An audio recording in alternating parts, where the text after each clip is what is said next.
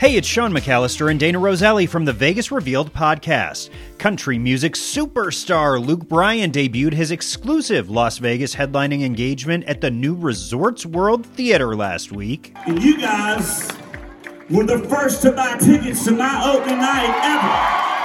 He also added 9 new show dates, many of them in June, 1 in August, and 2 in September. We were there for opening night, and Luke was on fire. He put on a high-energy show for the fans with an incredible set that included a shifting stage. Now, this is an amazing night, guys. This is an amazing situation to have a place here in Las Vegas to call home and to play every night and have fun. This is opening night.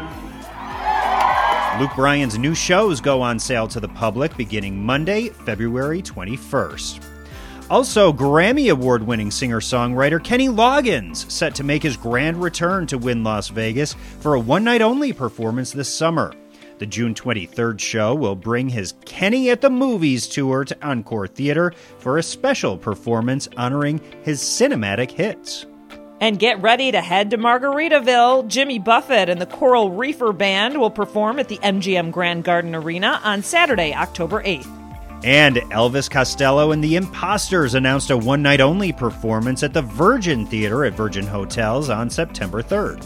The LA Comedy Club's new Dragon Room debuted at the Strat Hotel Casino in Skypod. The night started with a red carpet, and it was also the first night that the mask mandate was rescinded in Las Vegas. It's good to see those smiles again.